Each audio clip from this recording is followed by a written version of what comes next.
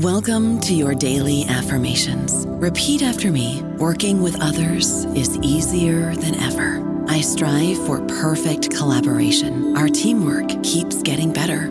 Yeah, affirmations are great, but Monday.com can really get you the teamwork you desire. Work together easily and share files, updates, data, and just about anything you want all in one platform. Affirm yes to start, or tap the banner to go to Monday.com.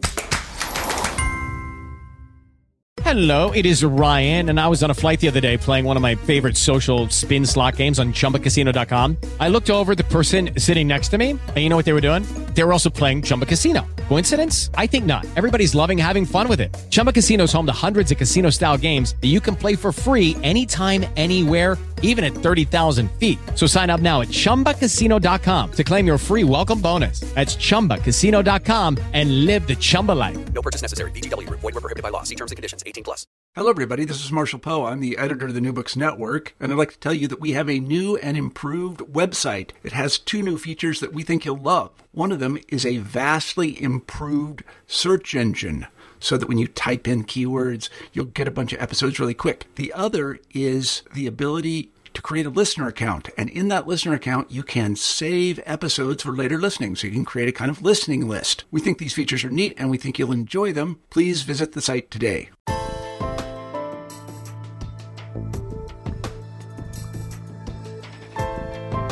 Hi, and welcome to New Books and Genocide Studies, part of the New Books Network of podcasts. My name is Kelly McFall from Newman University, and I'm the host of the show. Today, we're taking a short break from my occasional series of podcasts about Rwanda to talk with Omer Bartov. If you are at all involved in the historical effort to understand the Holocaust, you'll know of Omer and his research. Omer is John K. Birkeland Distinguished Professor of European History and Professor of German Studies at Brown University, where he's taught since 2000. He's written or edited several books that range from careful studies of the reasons why German soldiers participated in mass atrocities, to a set of essays looking at shatter zones, borderlands between empires in Europe in the 20th centuries, to a study of the images of Jewishness in film. His most recent book, and the work we're going to discuss today, is called Anatomy of a Genocide, The Life and Death of a Town Called Buczacz. It's a remarkably rich study of a small town in Eastern Europe in, mostly, the 20th century.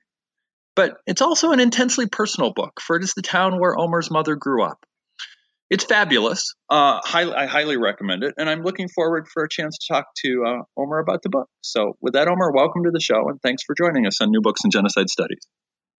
Thank you for having me. So, Omer, I always start. I think it's helpful for the audience to get to know some things about the authors that we interview. So maybe you could say a little bit about your own background and how you became a historian and how you became interested in the Holocaust and in mass atrocity. I was born and raised in Israel in the 50s and 60s. The society I grew up in, as you can imagine, included many people who were survivors of the Holocaust. And so my first encounter with that event was through people that I simply encountered on the beach, in grocery stores, on the street. In 1961, 62, during the Eichmann trial, I was a kid sitting on the porch having supper every evening with my parents and hearing the so-called live broadcasts, which were summaries of recordings of the trial, every evening for months at a time. And that certainly had an impact on me. Later on, I studied but I served in the Israeli army. I studied at Tel Aviv University, and then I studied in England at Oxford, taught for several years at Tel Aviv, and came to this country in 1989, and I've been living here ever since. So why? So you have this personal experience with the Holocaust. Why did you decide to make it a professional theme? Well, I should admit that I never thought that I would, and for a long time I was reluctant to make the Holocaust into something that I would study and make a career on. And I had a variety of moral compunctions about that, precisely because I thought I was very close to the event. I grew up with the people who had survived it around me. And I thought that historians need some distance and detachment. And because of that, I did not actually begin as an historian of the Holocaust at all, although it was not entirely completely separate. But I became a historian of modern Germany and wrote particularly about the German military and its crimes on the Eastern Front. And there were crimes there, obviously, by the military against Jews, but they were also against many other Soviet citizens. And I was interested in motivation and indoctrination and the relationship to committing crimes in warfare. It was only actually after I came to this country, when I created a distance between myself and the society that I grew up in, that I became more comfortable, which is probably the wrong word, but more ready to confront the event of the Holocaust itself. And at that point, I suddenly realized that I had been studying for that for many years, but had not really given myself any account of that. So you've been working. So that's an interesting account, actually. Maybe I could pursue that because so I read Hitler's Army, which is one of your early books, as a graduate student at Ohio State when I was in the European Military History program there, and it was pitched to me by the people who assigned it as a book about the Holocaust, which it isn't. Right. So I'm wondering, maybe that's a place to ask you to say something about how the field of Holocaust studies has emerged in the time that you've been teaching, so that book now might maybe be assigned as a Holocaust book, even though that wasn't your intent.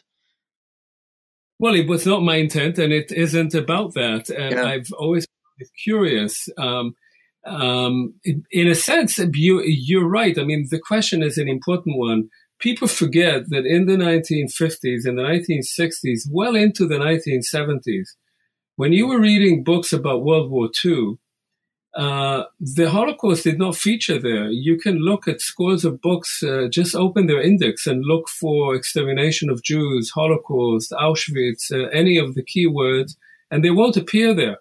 The Holocaust was considered to be part of Jewish history, but it had nothing to do with the history of the war. And when I began my dissertation, writing my PhD at Oxford, I was studying German history. I was part of the historical faculty there, and I was writing about the German army. I was not writing about the Holocaust. Yeah. Only subsequently, when the Holocaust moved from being at the periphery of the history of World War II into the center, that works that had been written on other topics were reread as if they were about the Holocaust. And I've always found that curious, that people say that my first two books, the Eastern Front, 1941-45, and Hitler's Army, were about the involvement of the German army in the Holocaust. They should have been probably, but they were not. So one of the developments then in Holocaust studies is the increasing attention on what happened on the ground in Eastern Europe. And your book kind of fits that. So can you talk about the way in which that's become a subject of attention for historians of the Holocaust? So as I said before, when the Holocaust became, and mainly in the 1980s and 90s, moved into the center of interest in World War II history of Nazi Germany, and European history in the 20th century, it was seen very much initially as something that had been done by Germany, as a genocide that had to be studied from the top. And that's why you had such key words as Auschwitz. In Germany, still, the word Auschwitz is really a description of the Holocaust as such. And so it was seen very much as something that had to be explained from the top, had to be explained why it happened, how it was organized, rather than how it was experienced by its victims. The victims in that kind of historiography were only the byproducts of the process of organizing industrial killing. if you look at it from that point of view, then you're looking at it from Berlin, you're looking at it from Germany. But of course, the fact was that most of the Jews lived in Eastern Europe, and most of the Jews were killed in Eastern Europe. And as had become increasingly understood in recent years, at least half of the Jews were not at all killed in these extermination camps for which the Holocaust is known, in Auschwitz and Majdanek and Treblinka and Sobibor. They were killed where they lived. And so for me, at that point, when I started understanding this, I should say I was in a sense going back to my early work, only my early work was about soldiers and how soldiers, German soldiers, had experienced the front and what they did there, rather than telling the big story of World War II. I did that again, but this time I wanted to see how genocide works on the ground in one town and what happens there, not how people are transported to extermination camps, but how they're killed in their own places of residence. So you talk about in the sorry, I don't remember if it's called a preface or an introduction, but in a brief note at the beginning about the fact that this is a very personal book. Your mom lived in Buczacz, right? At least for a while? Yes. So I should say that when I started thinking about the question that was increasingly exercising me, the question of genocide on the local level, I had to choose some location that I would study. And it was obvious to me that it had to be a town in Eastern Europe because, as I said, that's where most of the Jews lived and died. And then I thought, well, why not check out the town that my mother came from, which I had never talked with her about until that point when that thought occurred to me that I should study a certain town. There were two reasons for choosing that town. So one was that my mother came from there. The other was that I knew something about that town because a very famous Hebrew language author came from that town, Shmuel Yosef Agnon. He's the only Hebrew language author to have received the Nobel Prize in Literature in 1966. And when I was in school in Israel, I read many of his books and subsequently read more. And he's a fantastic writer. And much of what he wrote was about that town as a kind of representation of East European Jewry. He left it when he was 20, but it remained a kind of site that he always returned to. So in 1995, I thought, well, let's ask my mother about her childhood in that town. And I came to a kitchen. I was visiting Israel. I was by then already living in the United States. And I said, Mama, can you tell me about your childhood? I turned on a tape recorder and she spoke for an hour and a half. She had the whole story arranged in her mind. She spoke almost without any other leading question. And that was the only time that she talked about it with me. And that, in a sense, was my launching pad. That's where I started then thinking about the book and how I would do it. It took me, as you can see, 20 years altogether to finish. But that was the seed of the entire endeavor. So for listeners who don't know the region, where is Buczacz and what does it look and feel like?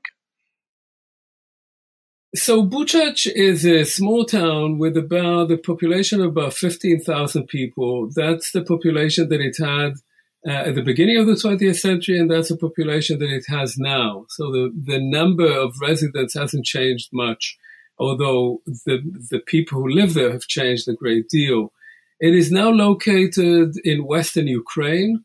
If you look at the map of Europe and you see the huge range of the Carpathian Mountains that divides East Central Europe from the more eastern parts of Europe, going all the way from Poland into Romania, Buczacz is on the eastern part of the Carpathian Mountains. Before World War II, it was in Poland. That area was ruled by Poland in the 1920s and 30s. Before World War One, it was in the Austro-Hungarian Empire, previously known as the Habsburg Empire. And before 1772, the late part of the 18th century, it was part of the Polish-Lithuanian Commonwealth. It's a town that was established in the Middle Ages, and from the 1500s, for 400 years, had a mixed population of Poles, Ukrainians, who were not called Ukrainians initially, but subsequently, and Jews. And it was very similar in that sense to hundreds of other towns that had mixed populations throughout these parts of Eastern Europe, these so-called borderlands between what became the Russian Empire and other countries in Eastern Europe, Poland, now Belarus, the Baltic countries, and the Balkans. And so in these borderlands, these what I think you and other books call shatter zones, there are fracture lines, which in some places are shallow, and some places are deep, and some places are highly contested, and some places aren't. At the beginning of the 20th century, do people living in Buczacz see themselves as living in a place where everybody gets along and where the ethnic and linguistic divides are shallow, or do they see themselves living in a place with the danger of falling apart? So yeah, that's a central question. I should say this area that another book that I co-edited with my colleague Eric White, Shatter Zone of Empires. This entire area from the Baltic to the Black Sea was an area where different empires met. The Russian Empire, the Austrian Empire, the German Empire, and the Ottoman Empire. And so they were all areas with mixed populations. They become shatter zones, as we call them, because these empires fell apart in World War One. And until World War One, the mix of populations and religions was part of the nature of these empires. After World War One, these empires divided into nation states. And these nation states are states in which a certain nation, let's say the Polish nation, is the majority and wants it to be a Polish state. But these are also states that have large minorities. And the question is, what would be the position of those minorities, which are Ukrainian or Jewish or German or Belarusian or whatever they are? What's the relationship to the state? Will they be tolerated or not? So that's the sort of general outline. Now, for people living in this town, for a long time, for centuries, they lived side by side. It would be wrong to say that this was a pluralistic society or a multicultural society. These are modern terms that would not have applied there. They were identified by their religion, by the socioeconomic roles, but at the same time, they did not know any other way of living but with each other. There was no other reality. And so I wouldn't call it a harmonious existence, but it was a natural existence. That's how people lived in these towns. This begins to change with the rise of nationalism in the latter part of the 19th century. And it's nationalism that starts telling people that some of them belong and some of them do not, that they are inherently different from each other, that some of them have a right to be there, some of them do not. Some of them are parasites and some of them are indigenous. That kind of conversation, that kind of discourse certainly from the 1880s leading to World War I becomes increasingly antagonistic and increasingly violent rhetorically. But there is no violence. It's still under this multi-ethnic empire, the Austrian Empire, and the empire knows how to manage these tensions. So there's a growth of national movements, but they're not fighting each other. All this falls apart with World War I, which is very violent in that area, and its immediate aftermath, because World War I does not end there. In 1918, but immediately continues as a war between Poles and Ukrainians in this area. And by the time this town and the whole area of Eastern Galicia, where this town is located, becomes part of the resurrected Polish state, a state that had disappeared in the late 18th century and was recreated after World War I, there is a huge amount of tension between Poles and Ukrainians. And added to that, there is a growth of anti-Semitism, both among the common population on the ground and in the Polish government. By the second part of the 1930s, the Polish government also begins pursuing increasingly anti-Semitic policies. So what you have in a town like Buczacz, which again is not only in that town, it's in many, many other towns in that area, is a competition between Poles and Ukrainians over who actually belongs there. In that kind of struggle, the Ukrainians say that they're the indigenous population that had been colonized by the Poles, and that the Poles were using, as the language there goes, their Jewish lackeys to oppress the indigenous Ukrainian population. The Poles say that they are those who brought culture and civilization to barbarous areas, and that the Ukrainians actually are Poles, but haven't quite understood it. And as they become civilized, they will become part of the Polish nation. And Poles and Ukrainians agree on one thing, and that is that the Jews don't belong there, and that whichever kind of state they will eventually have, the Poles will have a greater Poland, or the Ukrainians will have this area to themselves. They should not have any Jews there. There is a fair amount of violence going on there in the 1930s because the Ukrainians create underground organizations, some of which use terrorist tactics against Polish rule, and the Poles suppress that very violently. But it's still on a relatively minor scale.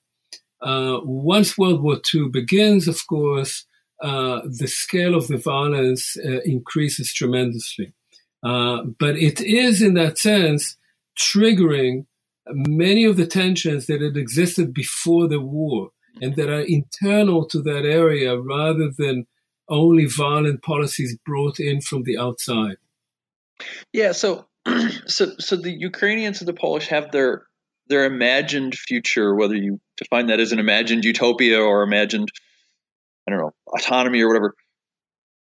What if for the Jews who are living in Buczacz in the late 30s, how are they imagining what their future in the late 30s? How are they imagining what their future might look like? In the late 1930s, Jewish communities in Buczacz and in other towns in that region are increasingly desperate.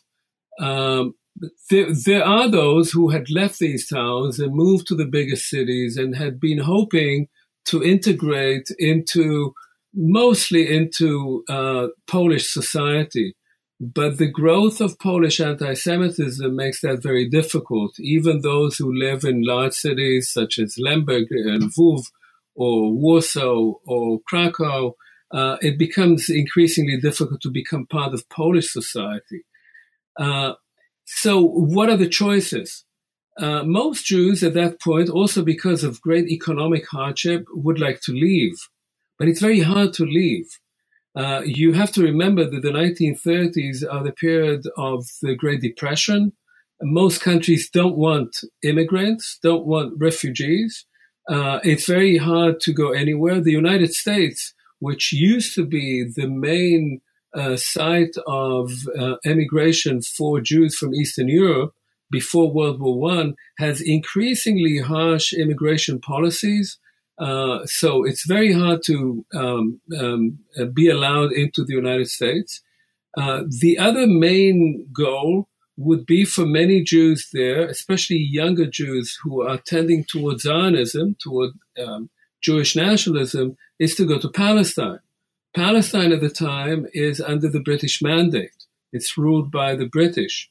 In Palestine in 1936, there is an Arab uprising against British rule, largely because of the large Jews who are coming there. And Arabs there feel that Jews are taking over their land.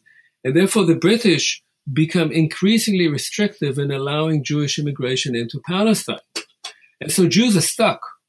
They can't go to Palestine. They can't go to the United States or to Canada, for that matter, or to Britain or to France. All those countries don't want immigrants.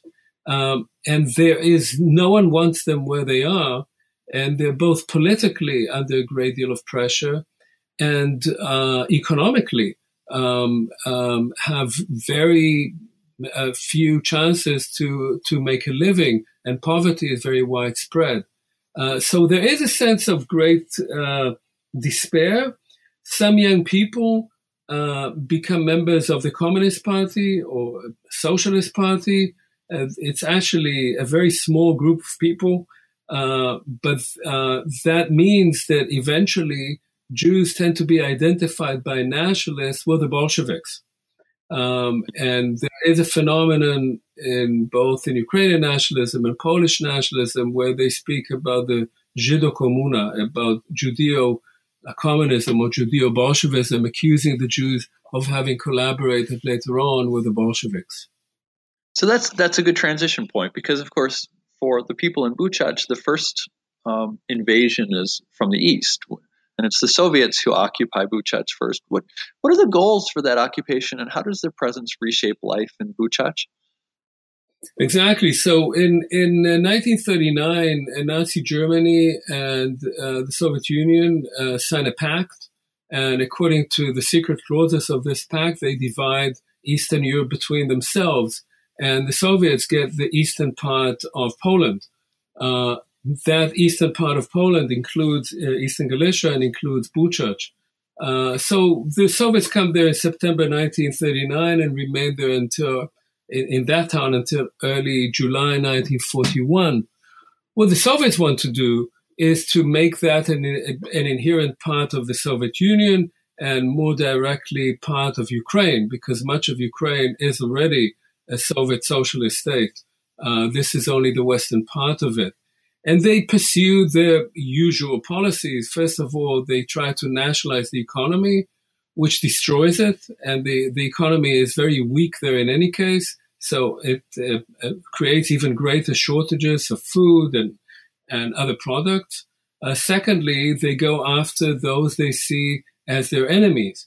And their enemies either defined politically as nationalists or defined economically as industrialists, as the middle class, as the bourgeoisie. And so they begin with policies of deportation. They begin by deporting large numbers of Poles. Then they deport large number of Jews. And then toward the middle of 1941, they deport and arrest large numbers of Ukrainian nationalists. I should say that initially, when the Soviets come to that area, both Ukrainians and Jews are not as negative about that as the Poles are. The Poles are because it means the destruction of the Polish state. The Ukrainians don't have much love for the Polish state because they want freedom from it, and they believe initially that the Soviets would give them an independent Ukrainian state, which the Soviets have no intention of doing. The Jews also have not much love for the Polish state, which had been quite oppressive towards them as well. But they also are happy not to be under German Nazi rule. So however bad the Soviets are, they're not as bad as the Nazis, and they hear more and more information about what the Germans are doing in other parts of Poland that they occupy, where they begin killing Jews in large numbers. But by the end of Soviet rule, nobody wants it anymore. Since that it turns out to be extremely brutal rule. There is one irony, though, which is that while the Poles and the Ukrainians remember Soviet rule as particularly brutal because of the deportations, the Jews remember it somewhat differently. Because if you were deported as a Jew by the Soviets in 1940, let's say, you had a 30% chance, more or less, of dying in deportation. But that left you 70% chance of surviving. If you were not deported and you stayed there under German rule, then you had an over 90% chance of dying because the Germans targeted the Jews directly for genocide. So in a sense, for Jews, deportation by the Soviets as compared to what happened later could be seen also as lucky, whereas Poles and Ukrainians remembered it only as a catastrophe for them and often associated the Jews as having somehow been also complicit in their own victimization. So you have a wonderful phrase or sentence in this chapter that talks about the way in which the violence of the Soviet people changed the relationships in Buczacz. And you write, the intimacy of friendships that served as a barrier to stereotypes was now transformed into an intimacy of violence. An intimacy of violence that strove to eradicate personal qualms by inflicting gratuitous pain. Could you unpack that sentence for us a little bit? Yeah.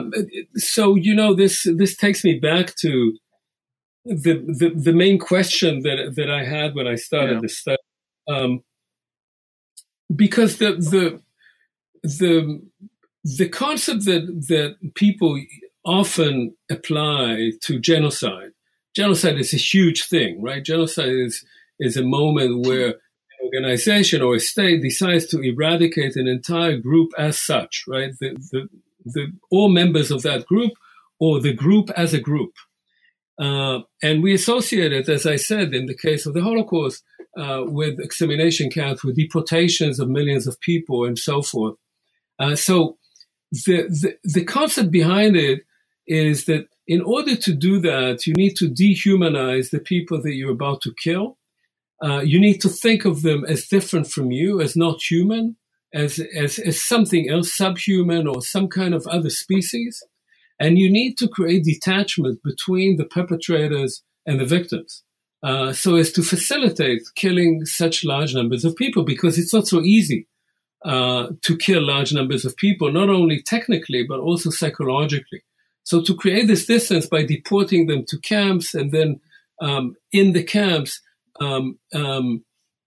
compartmentalizing the killing process so that no one is specifically responsible for the whole thing. People are responsible only for parts of it, right? So when I first started thinking about this book, I thought, how does this look on the ground? And when I went to study Buczacz, the first thing I realized was that when the Germans came to that place, they did not kill the Jews right away. They stayed there for a while. And it was a small place, and there were very few Germans there. And therefore, they got to know them.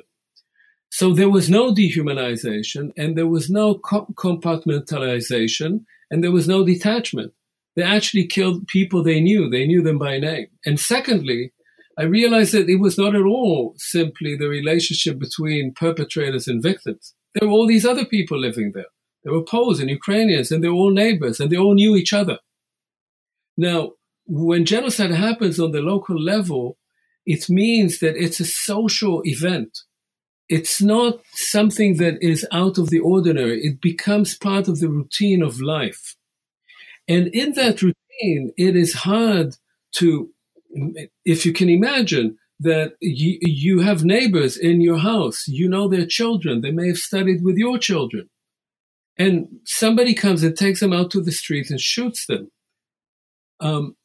What does that do to you and to your relationship with them?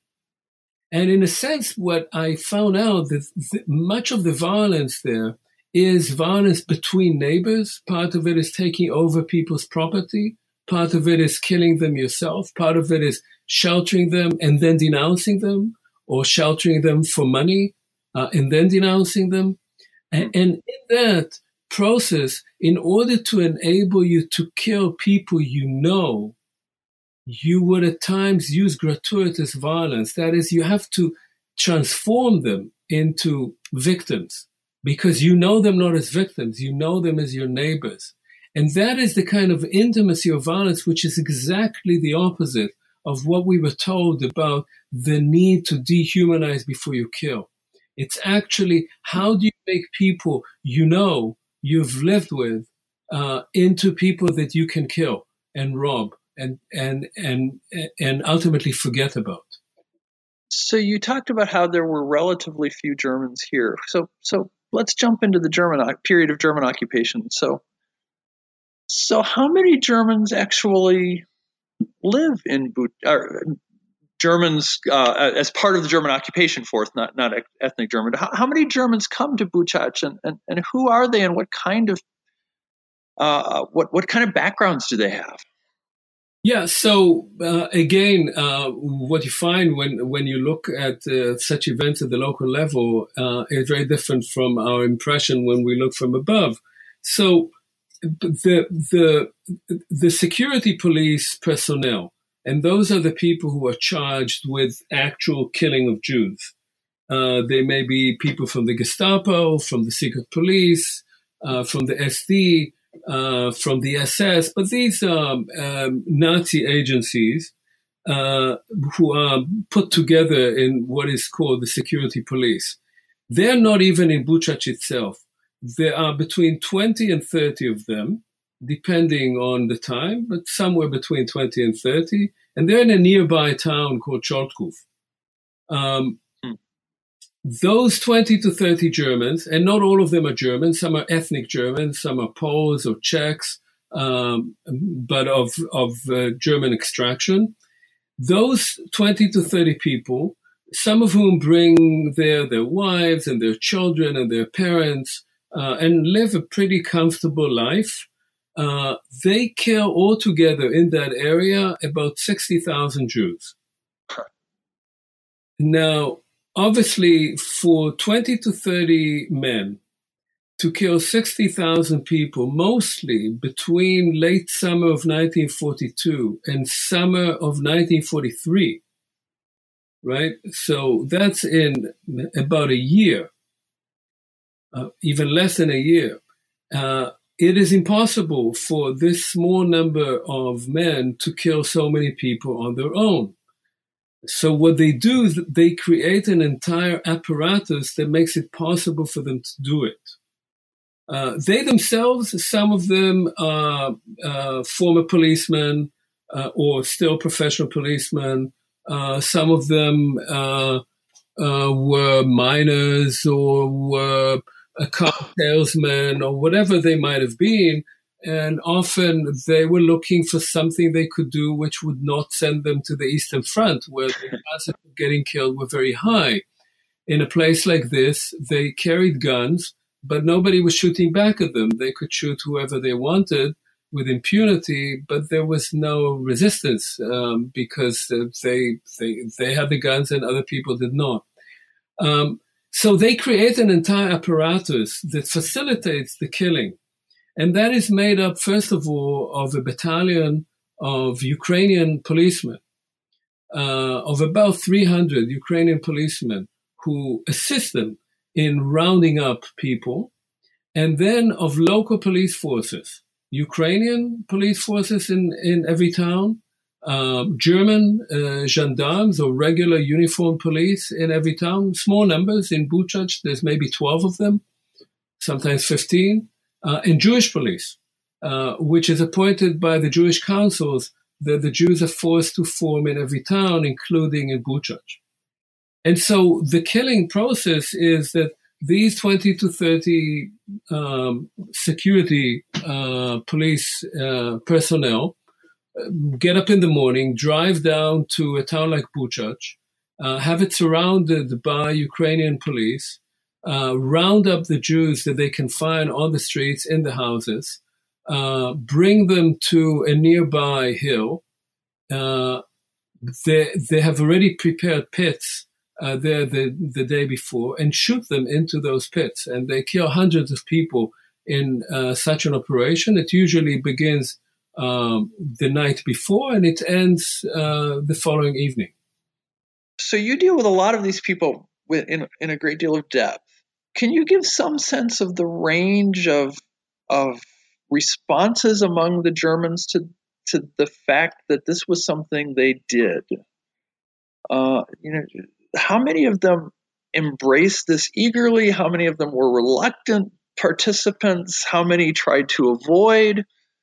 How does that all work out? Yes, this is also one of those things that if you look at one place over the entire period of time and you get to know the individuals there, and I read many of the court records. There were various trials and investigations especially by the West German police after the war. You get a pretty good picture of who was there and what they thought about it and what else they were doing. So these security police guys, they have absolutely no problem doing what they're doing. What you find is that, in fact, there were several times in various investigations after the war, was there an execution commando and a Schießungskommando, where the people were specifically assigned to do the killings among them. And they say, no, there was no need for it because there were always volunteers. We never had to look for anyone. Not only were there people who always wanted to do it, but there were others who were not supposed to do it, but were waiting around.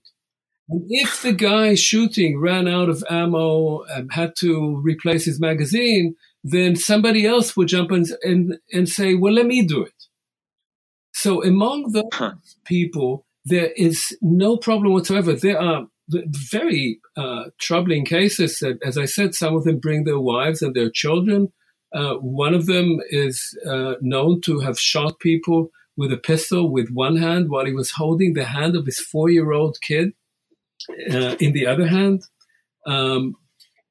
So there is, I would say, a normalization of this kind of atrocity over time that is quite extraordinary.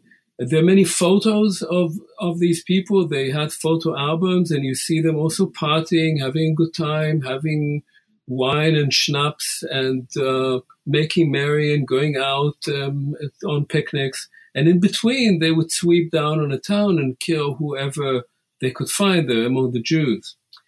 Now, there are other Germans on the ground, and in Buczacz, what is interesting, there are engineers there because Buczacz had a railroad bridge and tunnel, and those were blown up by the Soviets when they retreated.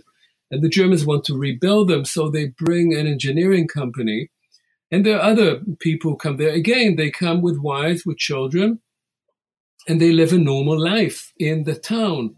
But in the town in which they're trying to have a kind of comfortable bourgeois existence, every once in a while, the police comes and murders people, and often they kill them on the street as they're rounding them up, or in the nearby cemetery or hill, or within often viewing distance, and certainly within hearing distance.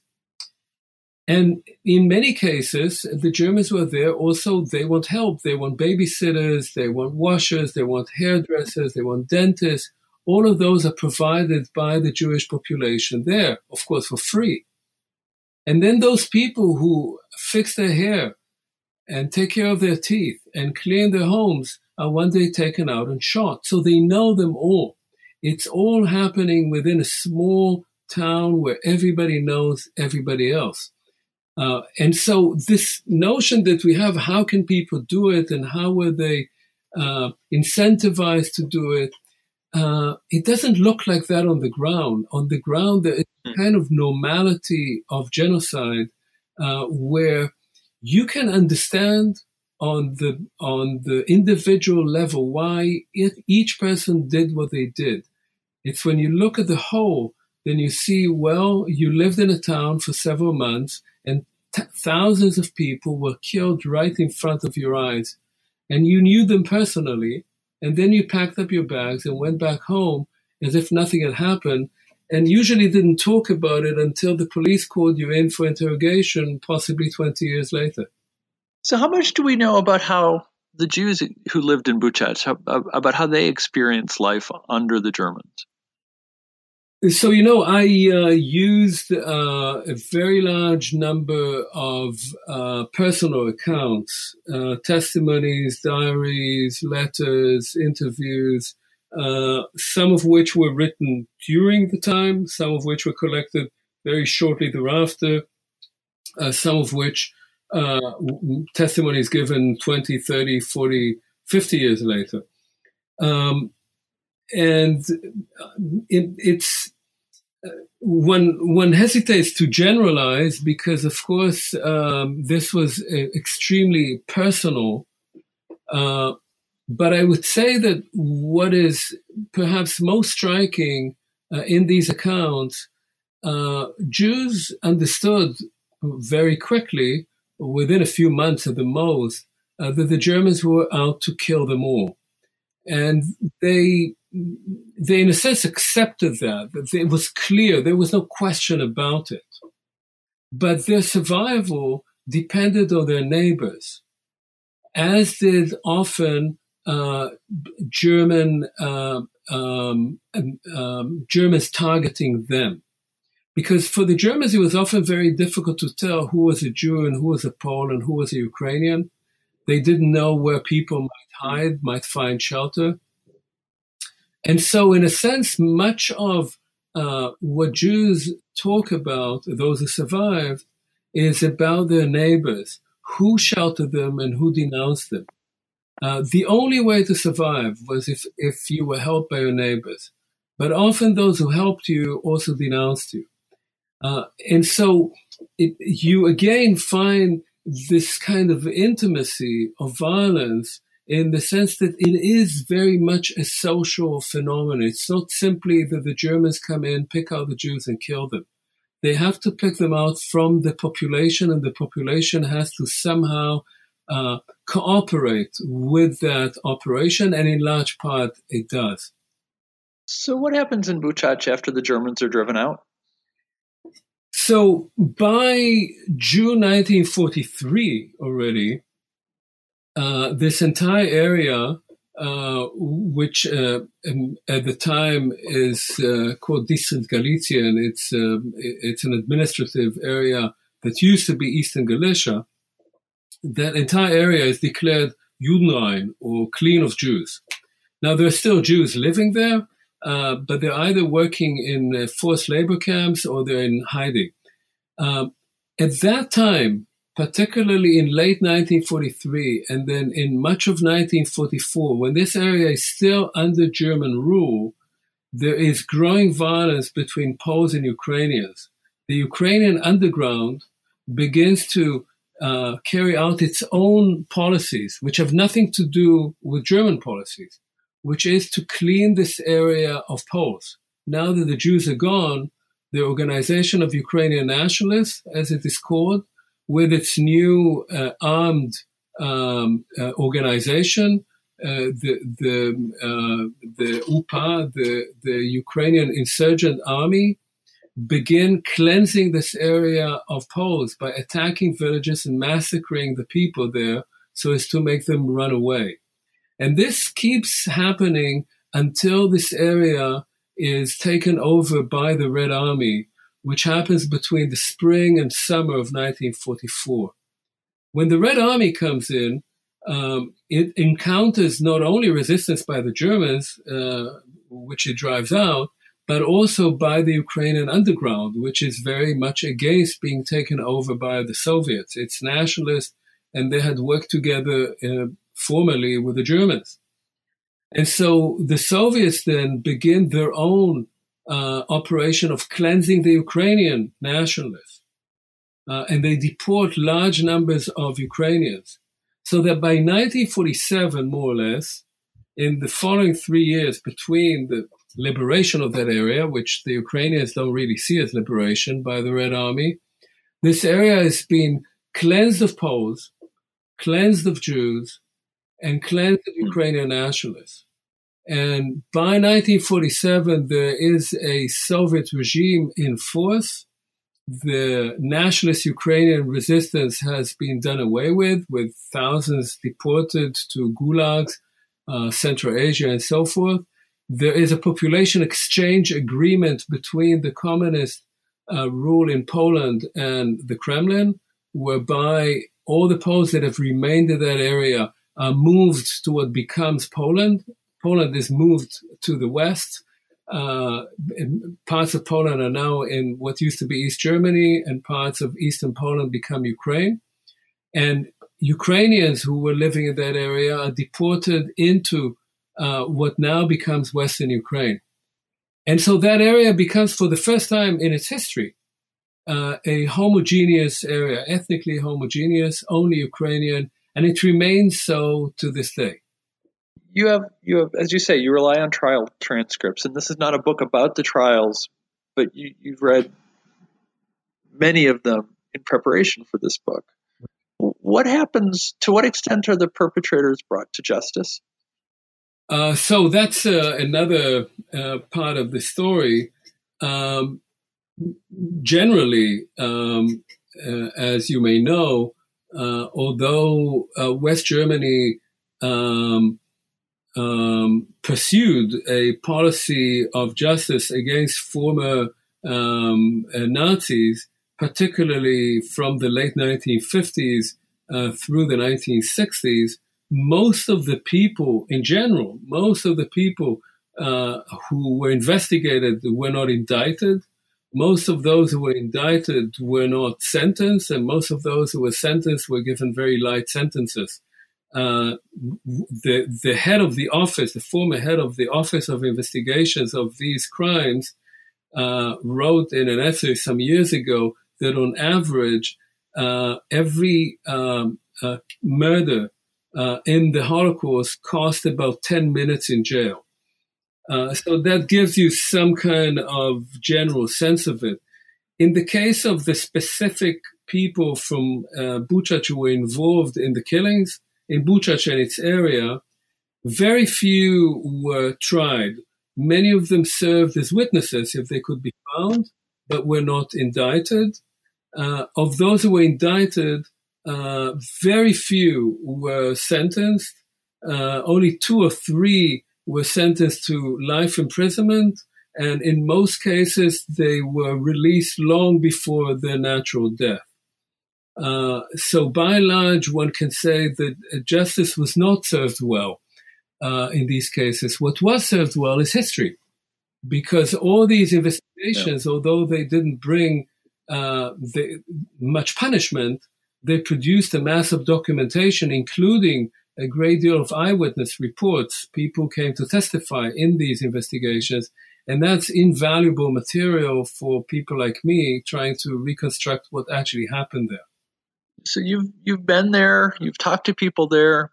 How do the people who are living in Buczacz now remember the period of the 30s and 40s, or do they not think about it?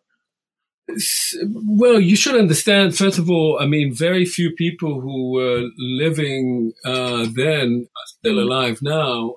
It's a time ago. I started going there, the first time I went there was in 2003.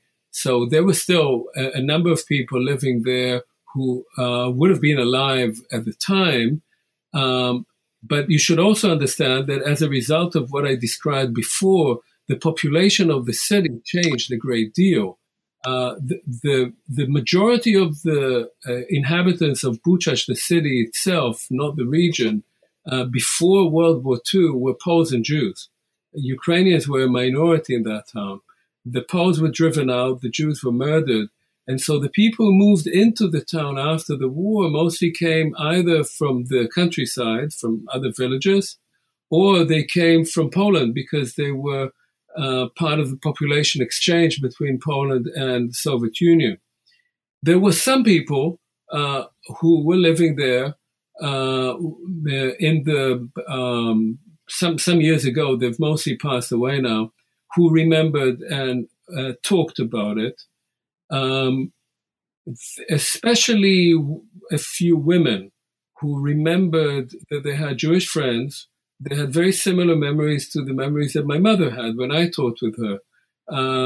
They spoke Ukrainian on the streets. They often studied in Polish in school. And then at home, people spoke their own languages. But, as children, they were friends. And some of these women also remembered the horrors of the mass killing on the streets and described them in very stark terms. Seeing how babies were being thrown out of balconies onto the street, how as they were walking to school, the streets were strewn with bodies and smashed brains and really horrific scenes. But at the same time, the general argument of those who were willing to talk about it was that we, meaning we Poles and Ukrainians, did all we could to help our Jewish neighbors. Now, whether that was the way they remembered it, or whether that was the way they wanted to present it to me or to others who were interviewing for me, is a bit hard to say, but it clearly was not the case from other mass evidence that I have. And so while there was a memory of the horror of the event, the horrors were ascribed strictly to the Germans and not to one's own group. My last question about the book itself, or excuse me, at least about the process of researching, is that this is a book where you did have, at least to begin, you had this personal connection.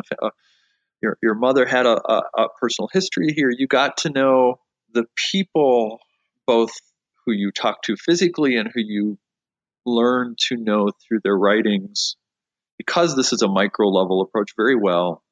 I'm wondering if the process of researching and writing this book was different for you, whether professionally or emotionally, than some of the other books you've written.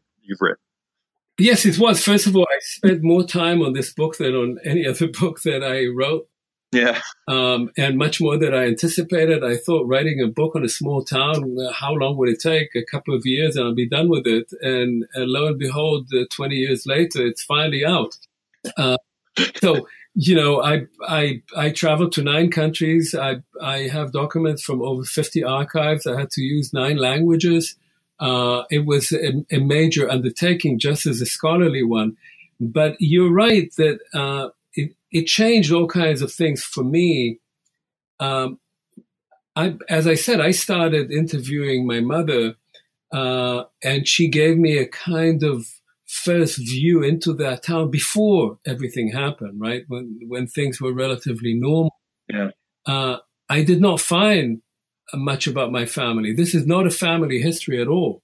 My mother, her 2 brothers, and her parents came to Palestine in 1935. All the rest of the family was murdered. Nobody came out.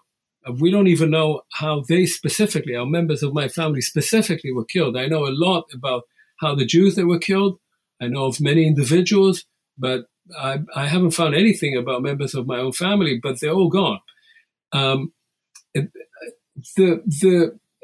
process of writing about a place that you have a personal connection to, and writing about it in large part through the eyes of the people who experienced the history of that place over time, does make for a very different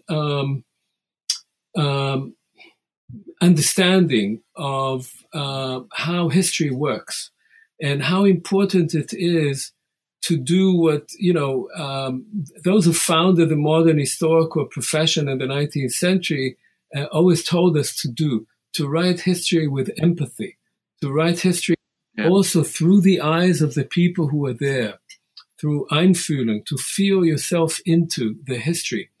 And I really tried to do that in the sense that while I was interested in reconstructing what happened, I was even more interested in reconstructing how people understood what happened. And what you find is that there may be some objective history to it. Obviously, thousands of Jews were murdered, thousands of Poles were ethnically cleansed, and so forth. But that each group experienced that as a group and as individuals very differently, and that very different memory has persisted beyond the event itself, and is still very much part of how people remember and think about those events, and that forms in many ways how they think about themselves today. So in that sense, this kind of empathy, it's not sympathy, but empathy lets you into the history in a very different way. And I should add to that, historians have often been very reluctant to use personal testimonies. They prefer documents that come from archives. They're afraid that people who tell you what happened may be subjective and inaccurate and forget things. And all this is true, but it's also true that when you use this kind of historical documents, of testimonies, of stories, of diaries, you have a history of genocide or of any event that is a human history. It's in that sense you bring people into it. You don't look at it only as something that you organize, as you rehumanize the event exactly against what the intention of the perpetrators was, which was to take people and humanity out of it. And for me, this was maybe the most important thing. Well, it's a wonderful book, and I highly encourage the listeners to go and get it. There's as Omer says, he immerses himself in the experience of people and then the memories and reflections of people, and is able to extract an extraordinary number of personal stories of this experience. And Omer, you've been very generous with your time. I just have two final questions, and these are the questions I always end with. And the first is to say, although it might be harder for you to identify a book or two that were meaningful to you during this research, since it did take 20 years, but listeners always are interested in suggestions for places they might go to learn more. So what would you suggest we read or perhaps watch that will shed more light on the Holocaust or the things that you were talking about in this book? Well, there's so many things that I could talk about in literature, in history, in cinema. I read a book maybe 3-4 years ago that I thought was simply a beautifully written book that did something that is akin to what I was doing, although very differently at the same time. It's called The Hare with Amber Eyes by Edwin Deval. It came out in 2010. It's a beautiful book about how a man who's a potter, a very well-known potter in English, rediscovers where he came from and the roots of his family. And among other things, it takes him also to Ukraine. And it takes him to how his family was destroyed during the Holocaust, and how when he was growing up, and he's an Anglican, he didn't even know that he was Jewish, how he, when he was growing up, knew nothing of it, and how recovering that history is a recovery both of his own roots, but also of an entire hidden and forgotten and erased tale. And it's beautifully written, so I would very strongly recommend it as something that tells you a story through individual eyes, which is much, much bigger than that. I will put that on my reading list. I've not heard of that. The second question is maybe unfair to somebody who just finished a 20-year project, but we are academics. So the question is, what are you working on now? Oh no, I'm happy to talk about it, and we could talk about it for another hour, but I'm not sure we have it. No, I've been working already for the last 3 years on a very different project that I call Israel-Palestine, a personal political history. And what I'm interested in doing, since I was born in Israel in the 1950s, is to write a history of how people of my generation born into the state of Israel, both Jews and Arabs, relate to that place. What is our relationship to a place that was created as a state very shortly before we were born? We are the same age as the state, more or less. Our parents, whether they were Palestinian Arabs or Jews coming to Israel, were there before the state or were elsewhere. And we, in a sense, normalized that state by being either the first indigenous as Jews or the first who were made non-indigenous as Arabs. And so that's something that I'm very interested in exploring further. Well, that sounds like a fascinating project. I'm looking forward to reading that too. Hopefully not I don't have to wait for another 17 years for that one, but if that's what it takes, everybody will understand. But thank you so much for your time. We really appreciate it, and hopefully we'll get a chance to talk to you sometime again about a book in the future on New Books in Genocide Studies. Thanks so much. You've been listening to an interview with Omer Bartov about his new book, Anatomy of a Genocide, The Life and Death of a Town Called Buczacz. If you enjoyed this interview, you can listen to previous podcasts through iTunes or Stitcher or other podcast providers, or from the webpage for New Books in Genocide Studies, part of the New Books network of podcasts. I hope you'll join me next time when I talk with Erin Jesse about her book, Negotiating Genocide in Rwanda, The Politics of History. Until then, thanks for the download and have a great month.